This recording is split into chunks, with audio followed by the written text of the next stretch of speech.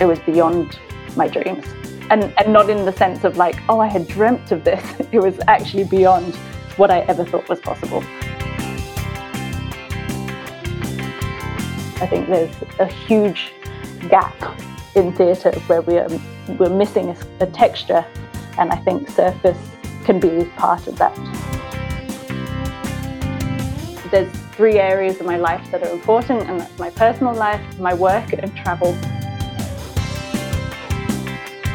Hello and welcome to the Theatre Art Life podcast, sponsored by Harlequin Floors, the world leader in floors, stage systems and studio equipment for the performing arts. Our podcast puts the spotlight on those who create live entertainment around the world, the cultural creators, the backstage masters. My name is Anna Robb. And my name is Anna Aguilera. Today we're talking to Sita Bullet. Born and bred in London, England, Sita has spent the last 15 years on the road as an acrobat and aerial artist. With a background in gymnastics and a degree in sports and exercise sciences, she fell into the world of performance by happy accident. Her first performance role was as stunt artist for Legoland in Windsor, England. Since then, she's travelled the world from Macau to Denmark, working with an array of stellar circus and aerial companies. Highlights include working with Franco Dragone Entertainment Group on The House of Dancing Water, a stint in Las Vegas on The Rev, a role on BBC One's professional gymnast television show Tumble, the Asian tour of Cavalier, Cirque du Soleil's world tour of Turok, and most recently choreographing and directing the aerials and acrobatics for the Danish tour of Tarzan the Musical. Sita is a trained yoga teacher and has undertaken a variety of roles throughout the years, from performer to choreographer, director, coach, and captain. She now finds herself playing mum on tour with Cirque du Soleil's Curious, her partner Alex, who is a performer on the show, and their 2 sons, Cody and Otis. Sita, welcome to the show. Thank you. It's kind of funny hearing all of that stuff. It's quite a resume of global work. It's amazing. Wow. Right. Yeah. I want to start with, you said that you fell into the world of performance from like a happy accident. So how did that happy accident take place? How did you get into all of this?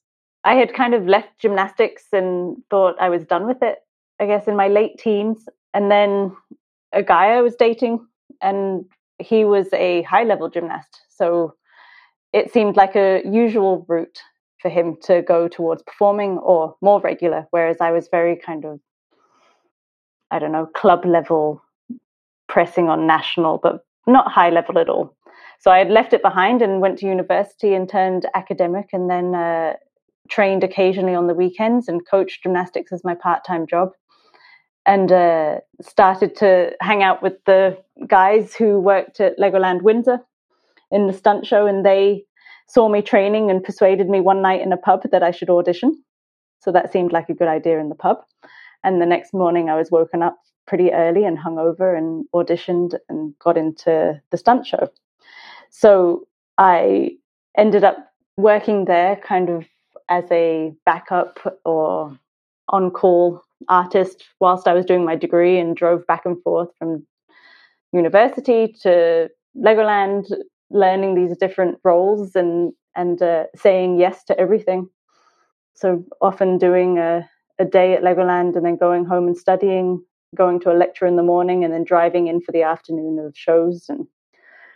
And that just started the ball rolling. Then my eyes were kind of open to a world of corporate shows and seeing Cirque du Soleil or Dragone as this kind of pedestal far away, but definitely learning about it more. Whereas before it was just kind of something you bought a ticket to. Whereas now it was friends of mine could say that they had been part of it, which was brand new to me. And what were you doing on the stunt show? Like what was the act, the tricks that you had to do back then? We dressed up as Lego characters, and I was a princess one year, and then I was an evil queen the next year, and it was on a lake, so it was freezing cold in the winter, which also put me into the struggles of being a performer straight from the beginning of like, if you want to do it, you just need to do it and get on with it kind of feeling. That was the schooling there. We had rehearsals in February, so it was ice cold on the lake, and there was icicles hanging from there was a tower in the center of the lake, which was 10 meters tall. So there was some diving from the tower, which I had never done. And I had one day to learn it at a swimming pool with one coach who was just kind of like, we need to get at least 2 dives today. So off you go, jump off. There was also a jet ski in the show. So I learned how to drive a jet ski and how to jump onto a jet ski whilst it was moving. But, you know, a show like this had maybe 1 week, 2 week rehearsal at max. And you needed to be able to do the skills within the first 2 days so that you could create the show. You couldn't take the 2 weeks to learn the skills. So it was very fast and quite a lot of tears in the beginning. I feel like I was overwhelmed with what I had taken on because it was just so far from what I was used to, with mats in a gym and a coach there to spot me. And suddenly I was amongst professionals. And also it was a cast who had done it for so many years that it was kind of like, oh, hurry up, newbie feeling. and that's hard to keep up with when you're 19. But it never crossed your mind to just said, no, thanks, I'll go back just home and do my studies. You just so many times. And yet you kept doing it.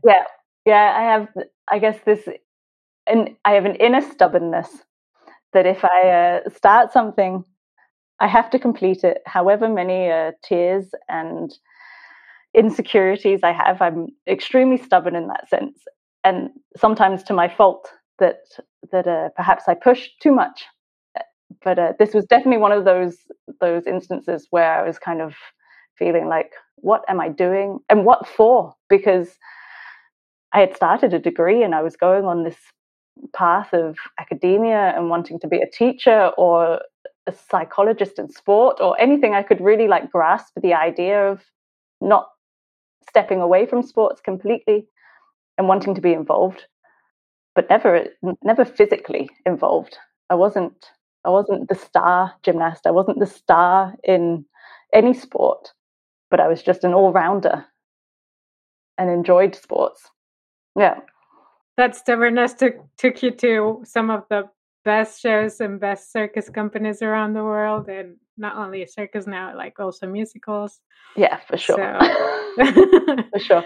When I was at university, whilst I was at Legoland, I wanted to start training because I had stopped training maybe when I was 17, 16. And I needed to start again if I was going to do this show at Legoland. My skill level was acceptable, but if I wanted to go further, I needed to do more. And I didn't know any other way to do it than join a gymnastics club. And when you went to the university gymnastics, everyone's there like having fun and focused on the sports, drinking nights out and doing the skills that they already know rather than training further, or especially in the club that I was in. And so I found the Birmingham elite gymnasts who were training 3 or 4 times a week and were between the ages of 9 and 11. And I asked their coach if I could join them and train with them. So I would turn up after class and put my leotard on and go train with some 10-year-olds. And they thought it was bizarre and fun. And I guess their parents thought it was a little bit bizarre. But the coach enjoyed it because I was also closer to his age than the girls were. So also having another adult in the room and a different energy and a different focus. But I needed someone to push me and tell me what to do and also be available to spot me rather than sit on the floor and gossip for 2 hours and maybe do some skills. And of course, that's not everybody's university experience, but I needed something more structured so that I could really improve quickly to get where I was thinking of, or kind of, I had a hypothetical idea in my mind that I was trying to get to. And so after that, you've headed into the world of, seriously into the world of performance. And so how did you, how was the process? Because a lot of people are like, well, how do we get into those shows? How do we get into working for Cirque du Soleil and all of these companies? So first of all, how did you do that? And also, what was it, those skills that you'd sort of cultivated that led you to be an employable person for these kind of companies, you think? I really think I focused on being a good level at multiple disciplines. And I've always joked that I'm a jack of all trades and master of nothing. But I think that is a perfect way to sum up my skill set. Is I can dance, but I'm not a trained dancer. I can do high dive, but I'm not a high diver.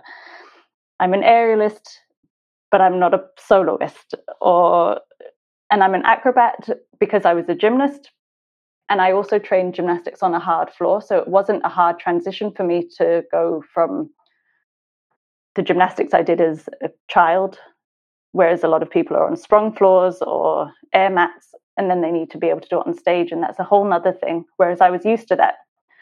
So I had this ability to kind of click into anyone's idea. And I auditioned for Franco Dragone's House of Dancing Water whilst I was at university. And at that time, I was taking dance classes occasionally at the local club or training gymnastics with these 10-year-olds, doing diving off a 10-meter tower in Legoland. And so I had a very good basic level on everything, but I wasn't great at anything. So I kind of had this ability to be molded by them. And nobody's ever confirmed this for me, but I see that as being why it worked. And then when I was employed and went to creation and trainings, then I could see that they were willing to give me a chance and to train me because I had a good basic level and a good foundation, rather than being somebody who had one amazing trick but couldn't really adapt to everything else. I was extremely adaptable and willing and a little bit daring to just have a go. And I think, do you think that also circus shows, not only House of Dancing Water, but now the other, Turok and stuff, they've sort of melded into roles that are required for people to do multiple skills in one show, rather than specialist act, transition, specialist act, transition. They want to have more generalists in the show that can do multiple things. Do you think that's the case?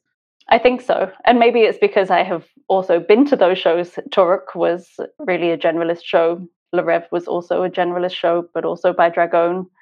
But I do think it's becoming a more common thing when I see people coming in now.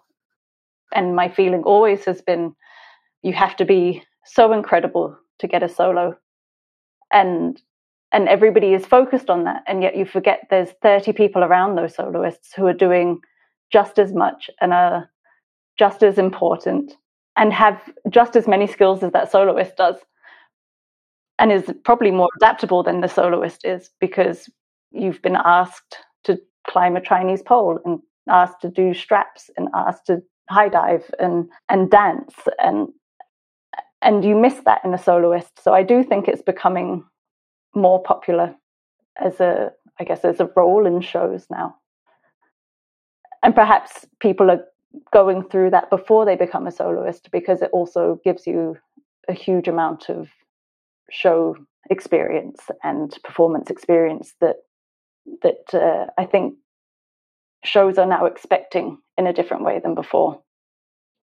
The level has increased. Just, I would like to say my career has been short, but I am realizing slowly that it's been quite long now, that that in these last 15 years, the expectation is growing immensely of what is being expected of performers now compared to when I started, especially to women. Even, there is a difference in the corporate world, where it used to be this sense of silks was splits only, and on a extremely skinny, tall girl, and I didn't fit that mold. And now I see something completely different out there, which is brilliant. But it's an evolving art. So what do you think are the skills or the skill set that a new artist would need today? I think you need to be good on the ground and good in the air. And if you can swim, it's a plus.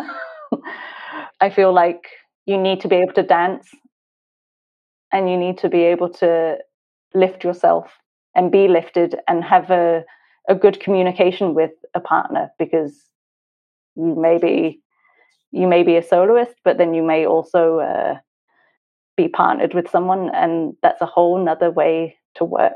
You need to be able to listen to them without talking. You need to listen to each other's body language and listen to each other's cues, and not need a vocal cue to understand that you are starting something or you are in a rhythm. You need to be able to feel that, and that's often missed. It's often missed, you said. You've had trouble working with some partners because they haven't had that intuition, or often people who come from a sport that's individual, so artistic gymnasts miss that, or soloist dancers miss it, and not all dancers have done partner work, and it's a feeling that you need to connect with the person and trust them, and often you don't know them for very long, so it's not like you can hang out and see if you like the person before you start hanging from their arms and above great heights and want to ask them their morals. There's no time for that. You just need to feel connected from the second you climb up there. And sometimes it feels like, I don't know, you have these moments of like, I don't really know anything about this person, and yet I'm hanging here and we're counting to 3 or 5, 6, 7, 8, and I don't really know much more than their first name, and that we have this goal to train today, and I should just believe that you have the best intention, and we're going to try hard to complete a skill. It's a funny, like, it seems so normal in our world, and when I describe it to other people or to friends that are not performers, they look at me like, but you must have known them. But no, not really. And I haven't seen them since. What, so you just did that for like a day or for one show and you never talk again? Yeah. You're trusting them with your life for an entire day, a complete stranger hanging upside down, and then you're like, see ya. See ya. Maybe we see you again, maybe not sure. It is bizarre when you put it that way. It really is. Yeah. I never. Yeah, I couldn't tell you most of their second names. I don't know their surnames. Like you just go in and you ask if you can have a go sometimes, and they say, yeah, let's try this trick. Yeah, okay. It's a little bit forward. Very interesting relationship. So what of all the projects that you've done, up until this point, what was the most fun? What was the most challenging? What sticks out for you? I think the House of Dancing Water is definitely the biggest, I guess, monumental show for me. It was really at the beginning of my career. I was young and I was new to everything, completely naive and wide-eyed. I learned 90% of my skills there that I still carry today and use in all of my jobs. It was such a mixed cast from different countries and ages. It was also different experiences. Some people were brand new from gymnastics. Some people were brand new from circus. There were others who had been in the industry for years. So I was extremely impressionable and taking on so much information, I think. And I was just blown away with how much I was learning and what I was getting to do. Like, it was beyond my dreams. And not in the sense of like, oh, I had dreamt of this. It was actually beyond what I ever thought was possible.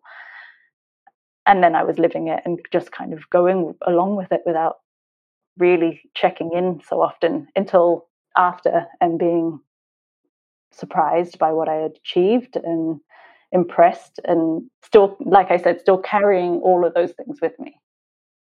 It's funny about that because I think that a lot of people have expressed that post leaving the show, how much of a skill set builder that show was, because there was so many things in the show you were required to learn and participate in.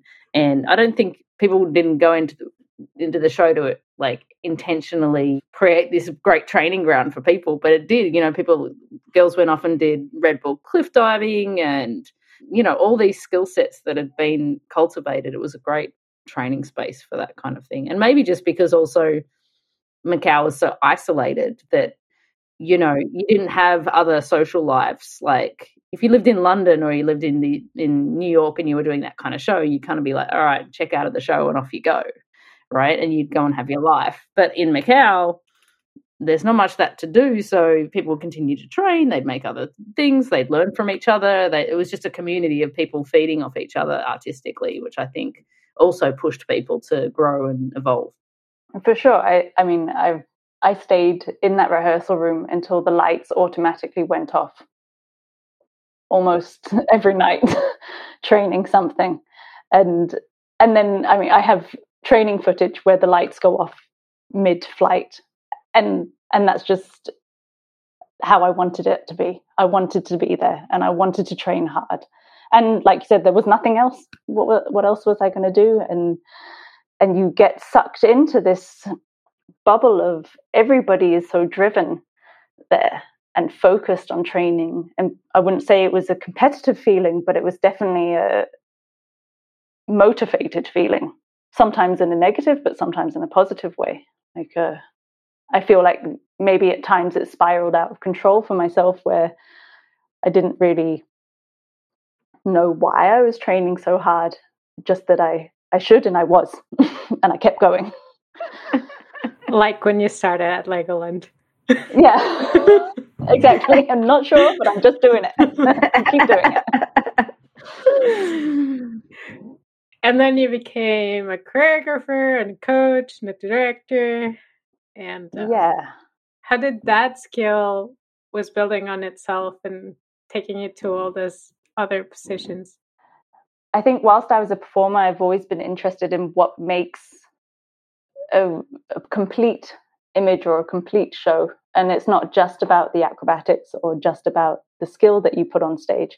And maybe that comes from that I wasn't actually presenting the best skill. Like I needed to very early on realize how do you make the middle level skills look impressive, and artistry is a huge part of that, and lighting is a huge part of it, and music, and knowing how to use those to the best you can in that moment, which then made me more interested in lifting those points of a show rather than always focusing on who was doing the triple or who was doing the biggest skill or the one arm or that. Of course, I find impressive, but I didn't find it interesting in the same way as I found people who were doing things that were simpler and more artistic, which then made my brain run and want to encourage that line rather than encouraging the elite within the industry.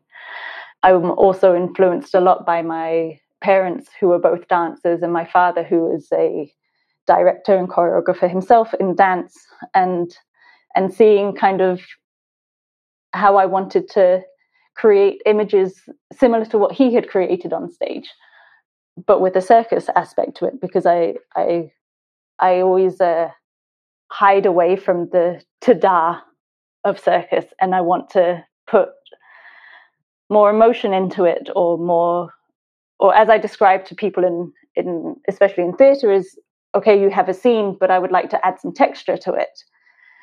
And for me, the texture is the lighting and the music, but you're all standing on the ground singing a song in a musical. And why isn't there somebody mirroring the feeling or the words in the air, or the dynamics? If it's a dance choreography, why aren't we mirroring the dynamics by having some bungee or some wall bounce or whatever apparatus that we have access to?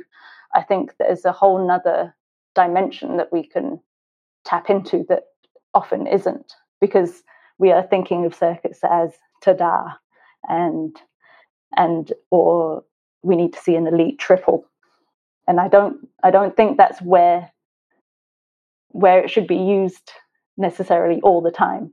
I think there's a huge gap in theatre where we're missing a texture, and I think circus can be part of that. And now a moment for our sponsor. The Theatre Art Life podcast is proud to be sponsored by Harlequin.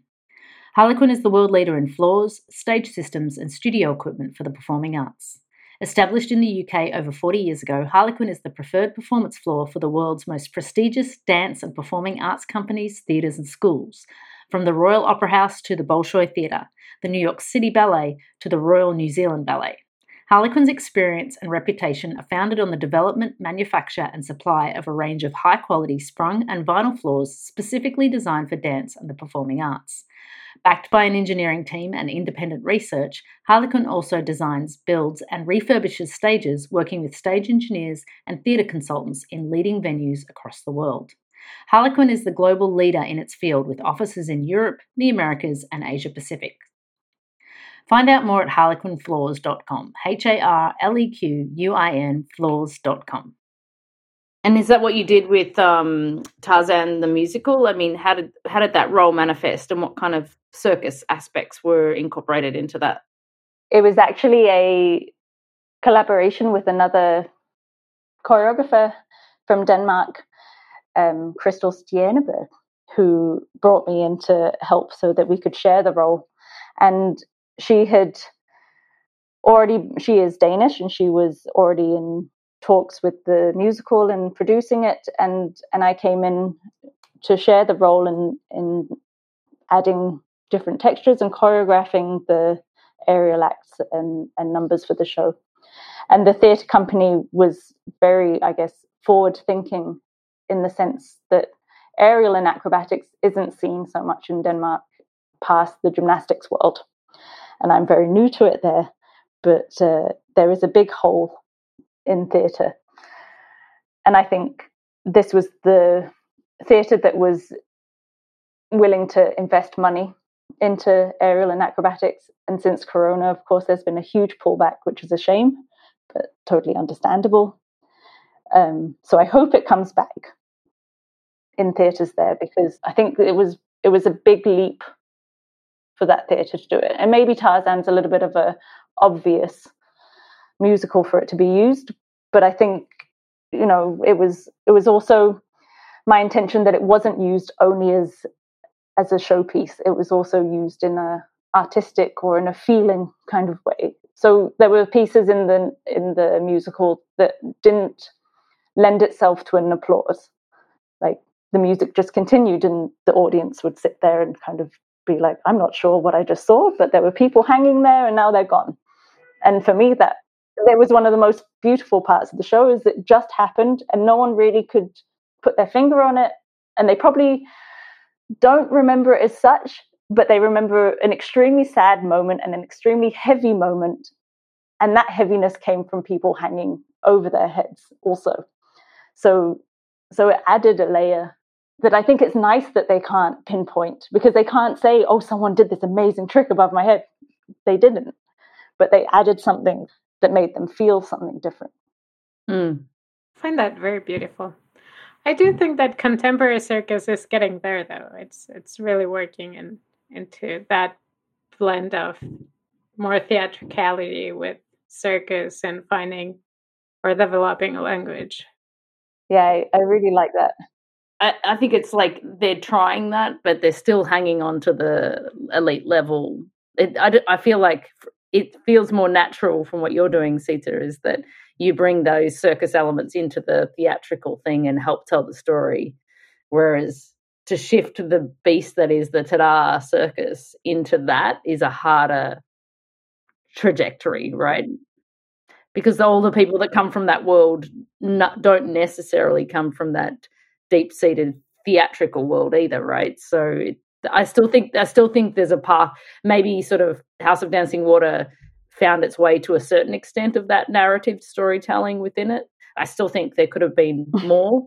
I mean, you can never explain the motorbikes, no matter how hard you try. No. And then they were there. Yeah. I mean, I have a goal of like trying to start a circus show starting with the story, not trying to wrap a story around a bunch of acts, right? And then choose the acts based on what story you want to tell and not the other way around. And the default of most people in the circus thing is to do it in the reverse. I feel, maybe I'm wrong, but I'd like to see it move in that direction. Yeah, and that's really what I'm interested in, is speaking to directors once they have a show. Like, I really don't have the interest to direct my own show. I personally don't want that responsibility. And I'm not really interested in building it. I'm more interested in this thing of finding a show that has an interesting story and then being able to add something to it, because nobody has thought of it in that way.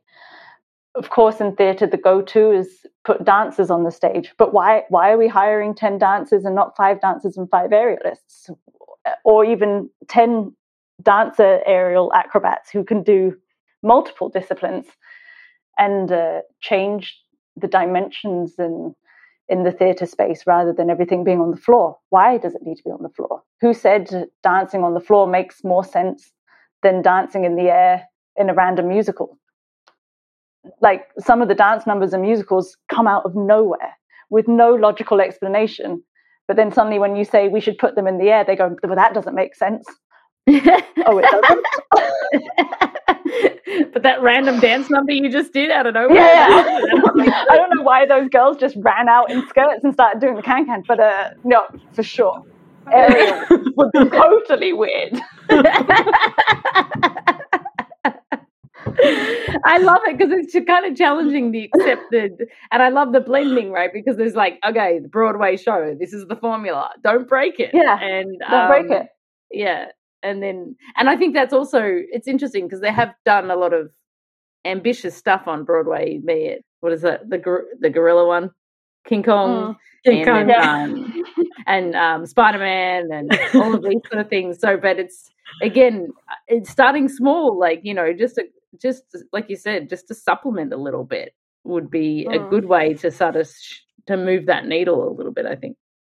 And often, like, I guess I often think, you know, or I've also seen that when shows are trying to move in that direction, perhaps they get this idea that, like, yeah, let's go for the aerial number and then they don't hire the right person to create it, and they let the director do it.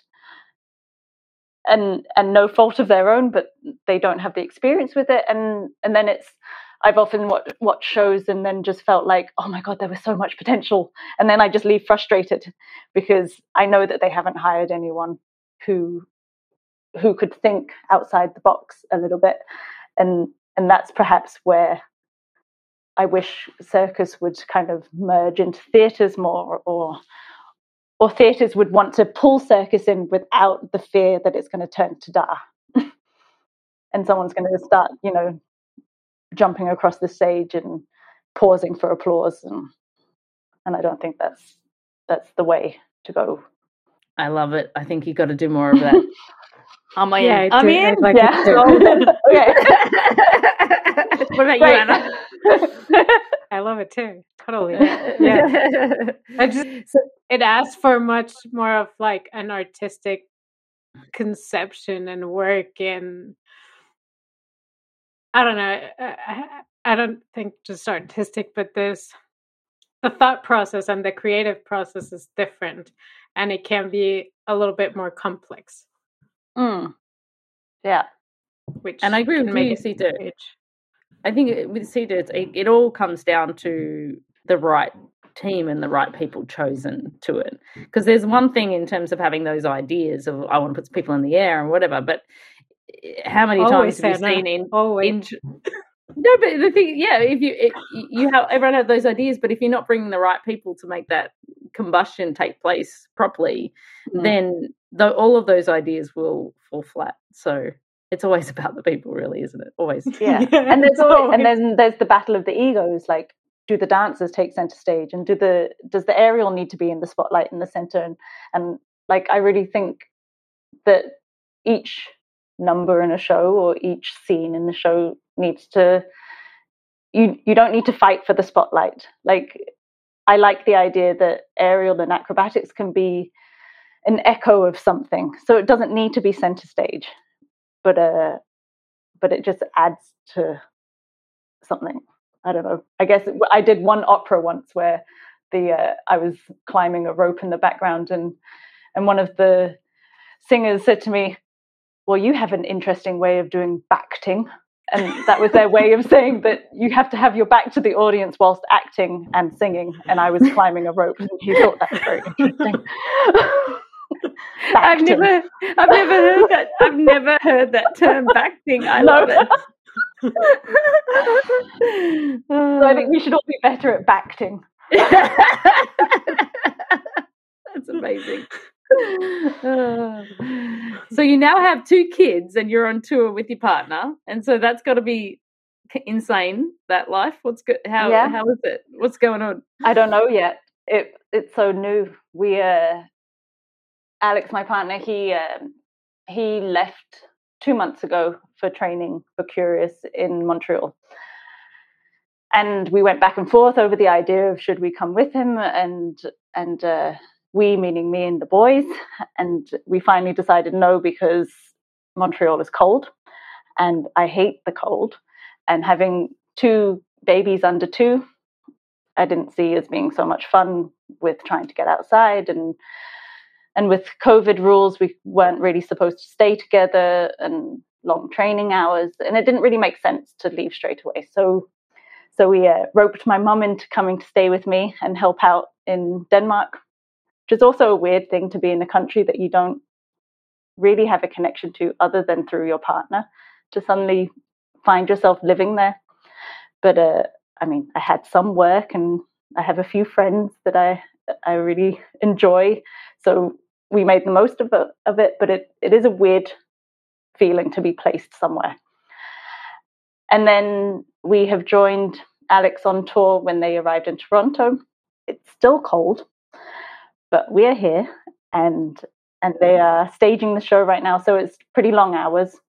I don't know, having 2 babies is having 2 babies. They make a lot of noise. I don't have so much time for myself. My mum helps a lot. Alex helps a lot when he's home. We're trying to figure out a new rhythm of how he can be connected enough with the boys and dedicated to work, and also how can I have some separation from the boys and be dedicated to them. So we have two different agendas with having children. I need to have my space from them and be able to find out, am I keeping all of my hours for them, or do I want to pursue some kind of career alongside, whether it part-time or full-time? And also for him, how does he have this full-time job as a performer and still have a relationship with his boys? After having 2 months away from them, also takes time to reconnect and feel each other out. It's not as quick as being like, oh my God, I missed you so much. Yeah, because the kids are like, where have you been? I know that feeling. I've been away from my kids for months at a time as well. And it's really I read something in a book that was really kind of, or an article. It was quite, I was always coming back, and you have that period of adjustment to go back at home, right? And when you come home from a travel for like 2 months or 3 months, and you're finding that. And I read this article, is like, don't forget that your family has to adjust to you being back. And I'd never really considered that it was their adjustment as well, because I was like, well, they've been in the routine, but I've been absent for so long, and I'm a big part of their lives. And then suddenly I'm back. And that just changed the way that you got to be gentle in your approach with the kids and let them find their adjustment back to you when, and I think that's more important when they're younger. I think as they're older, they're a bit more cognizant of what's going on and why. Yeah. But you definitely felt like, it's like, run into my arms. Oh, you're not interested. Yeah, okay. And you want this overwhelming feel of love and missing each other, and they're kind of like, hi. and I mean, with a 4-month, almost 5-month-old baby, like, they change. What settles him now isn't what settled him 2 months ago, or the rhythm that he's in, and feeding times and sleeping patterns changes so often. So it's also a whole thing of learning, and who do you pass off to? Because now I've been independent with them for a couple of months. It's very easy for me to just get on with things. And when do I pass it off? And how do you feel to be like, can you do this? Like, I've never had to ask him before, can you do this? Because we've been completely in line in our rhythms. And now I need to give permission in some way, and not explicitly, but also in myself. Like, Sita, sit down. You're fine. Let him go do something. Like, you stop jumping up every time. You're not alone in the room anymore. So, like you said, it is an adjustment on both sides, for sure. I mean, it's got to be quite complex to try and get work for you wrapped into all of that right now with 2 kids under 2, right? So for now, just mum. Just mum. I'm talking to a couple of circus schools about teaching workshops or covering when they ask if I want regular classes. I say no, because I don't want the responsibility. But I like the idea of they could call and I can say yes or no at any given time. It's great having my mum here. I've also spoken to a lot of the other mums on tour who, in similar positions, would like to go and do things. So how do we share the load, and can we get to know each other's kids enough that we can start to babysit and take on some responsibility for each other? Yeah. That would be nice. But as far as like pursuing anything full-time or big projects, I'm not hunting for it. And if something lands in my lap, then we would have to rethink it all and see where we stand with it. You know, it's a different thing when now we know we can be apart for 2 months and survive. It's also something, if something comes up that is 6 weeks, we can figure it out. It might not be ideal, but you know, you weigh out pros and cons. Yeah, and who gains what, and what is the end goal, and how does this affect the children? Because, of course, having them as calm and settled in an unsettled environment is important. Yeah. And so how long is the tour? It's in tour, right? So how long is it you in Toronto? Yeah. We're here for 4 months, which for me feels like a permanent base. It's 3 months in each city, but we have staging here, so that's why it's a little bit longer. For me, it feels permanent. And then we will move to another permanent place. I have been on tour for so long that the longest I've ever lived anywhere as an adult has been Macau. And that was when I was between the ages of 22 and 25, almost 10 years ago, 27. So since then, I've been moving all over the place and never really lived anywhere for longer than 6 months. Corona was the first time I lived somewhere and unpacked. And even in that time, we managed to unpack and pack quite a few times and move houses and travel around a bit. But we stayed in the same country, at least. But you're a gypsy, Sita. You're a gypsy. Yeah, pretty much. And I like it. And we were so ready to get out and move when this opportunity came up. You know, even with 2 kids, our 2 Corona babies, we packed them up and brought them along. That's amazing. So, from all things you've mentioned, or maybe not, what's the thing you like the most about your job? The ability to move around and explore different places. I've kind of always had this idea that there's 3 areas of my life that are important, and that's my personal life, my work, and travel. And as long as 2 boxes can be ticked, then I'm good. And if all 3 can be ticked, I'm great. And for the moment, work is not being ticked, but personal and travel is being ticked. So I'm very good. And I guess now that as we are a family unit, it's not just me and my work, but it's my partner's work. So that box gets ticked. So we are doing extremely well right now with the decision that we've made to be here. Amazing. And if there was one thing that you could change about the job or the industry, you kind of might have mentioned it about adding texture to musicals theatre, but is there anything else that you would like to change about your job or industry? What would it be? I find this really hard. We were thinking about this, and I feel like so many changes are very individual to a show or a circumstance. And I guess the feeling I have now is I would like more support for families so that it feels like a realistic option to continue in performing. At the moment, I'm surrounded by a lot of women and mothers who are performing or following the tour with their partner.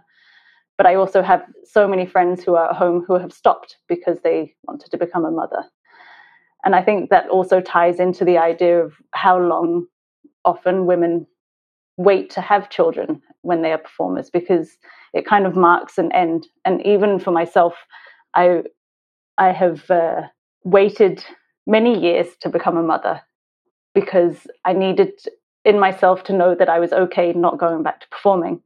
And if I didn't have that feeling, and maybe that, like, of course that was a personal thing, of course I could have changed it, but perhaps there's a perception in the workplace and a perception in the culture of it, of like, once you have kids, you're done. And I don't think it's a fault of generations before us, but it's something that if there was support of seeing other families doing the same and women coming back without having to rush to get back. It's been a huge learning experience in Denmark, where it's a very acceptable thing that women are on maternity leave for 1 year. And I came from performing where we were expected to be back in shows in 3 months. So my whole mind was blown when I heard that. And when people would ask me, so my friends outside of Denmark would ask me, so when are you going back to work 2 months after having a baby? And I'd be kind of like, oh, I hadn't really thought about it, because I was in Denmark where everyone was not asking me at all about work. They were just like, oh, you're on Barsel, which means you're on maternity leave, which also had this kind of weird feeling of like, that was all I was. I was only maternity leave, and they weren't interested in what I do or what my work was.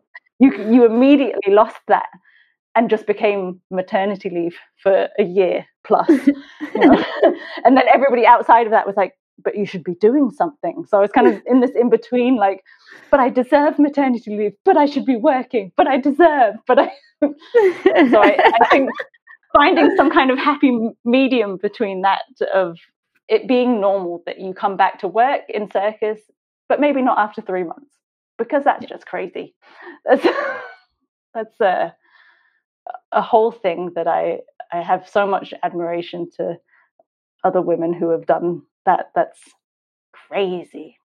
I'm not ready right now, and I had my baby 4.5 months ago. There's no way that I would be stepping on stage at this moment.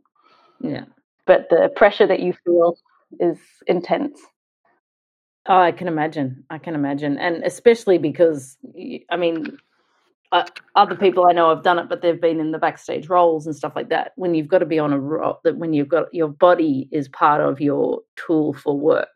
I mean, that's just another whole level of pressure, right? To get back into a condition that you're able to perform safely on stage is a big part of that.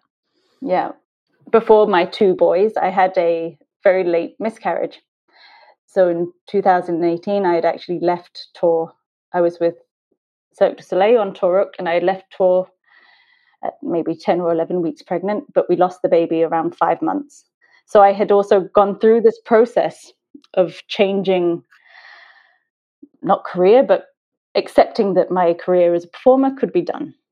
And then when we lost the baby, it was a whole nother recovery, not just physically, because I had also not performed for a few months and was thoroughly enjoying being pregnant, but the emotional trauma and recovery from that, not only having to give birth, but to then decide, like, oh, do I just step back into my role that I had left when I was pregnant? And that was another process, not just physically, but mentally.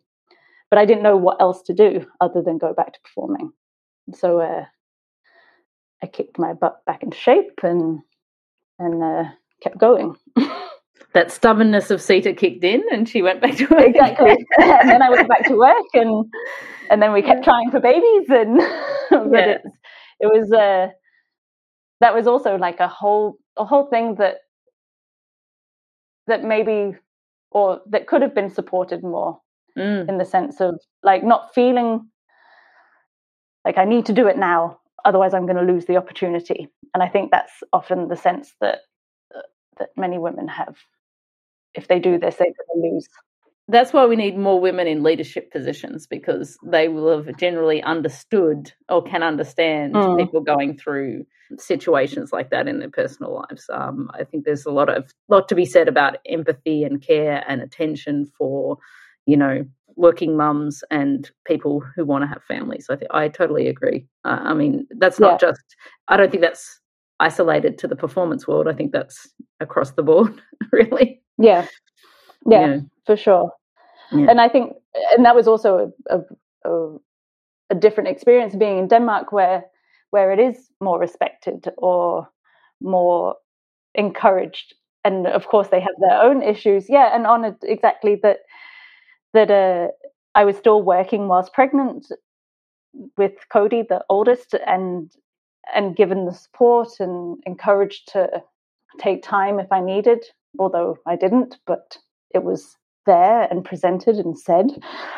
Also, when we spoke about future shows that I would be involved in, it was always encouraging that it's fine that the baby is there. It's fine that you need to feed. It's fine that you need to take some time and we'll work around you. Whereas I don't feel like that could be the case if I went into some other companies. It would kind of be like, you need to find some care for the child. You need to be in during these times.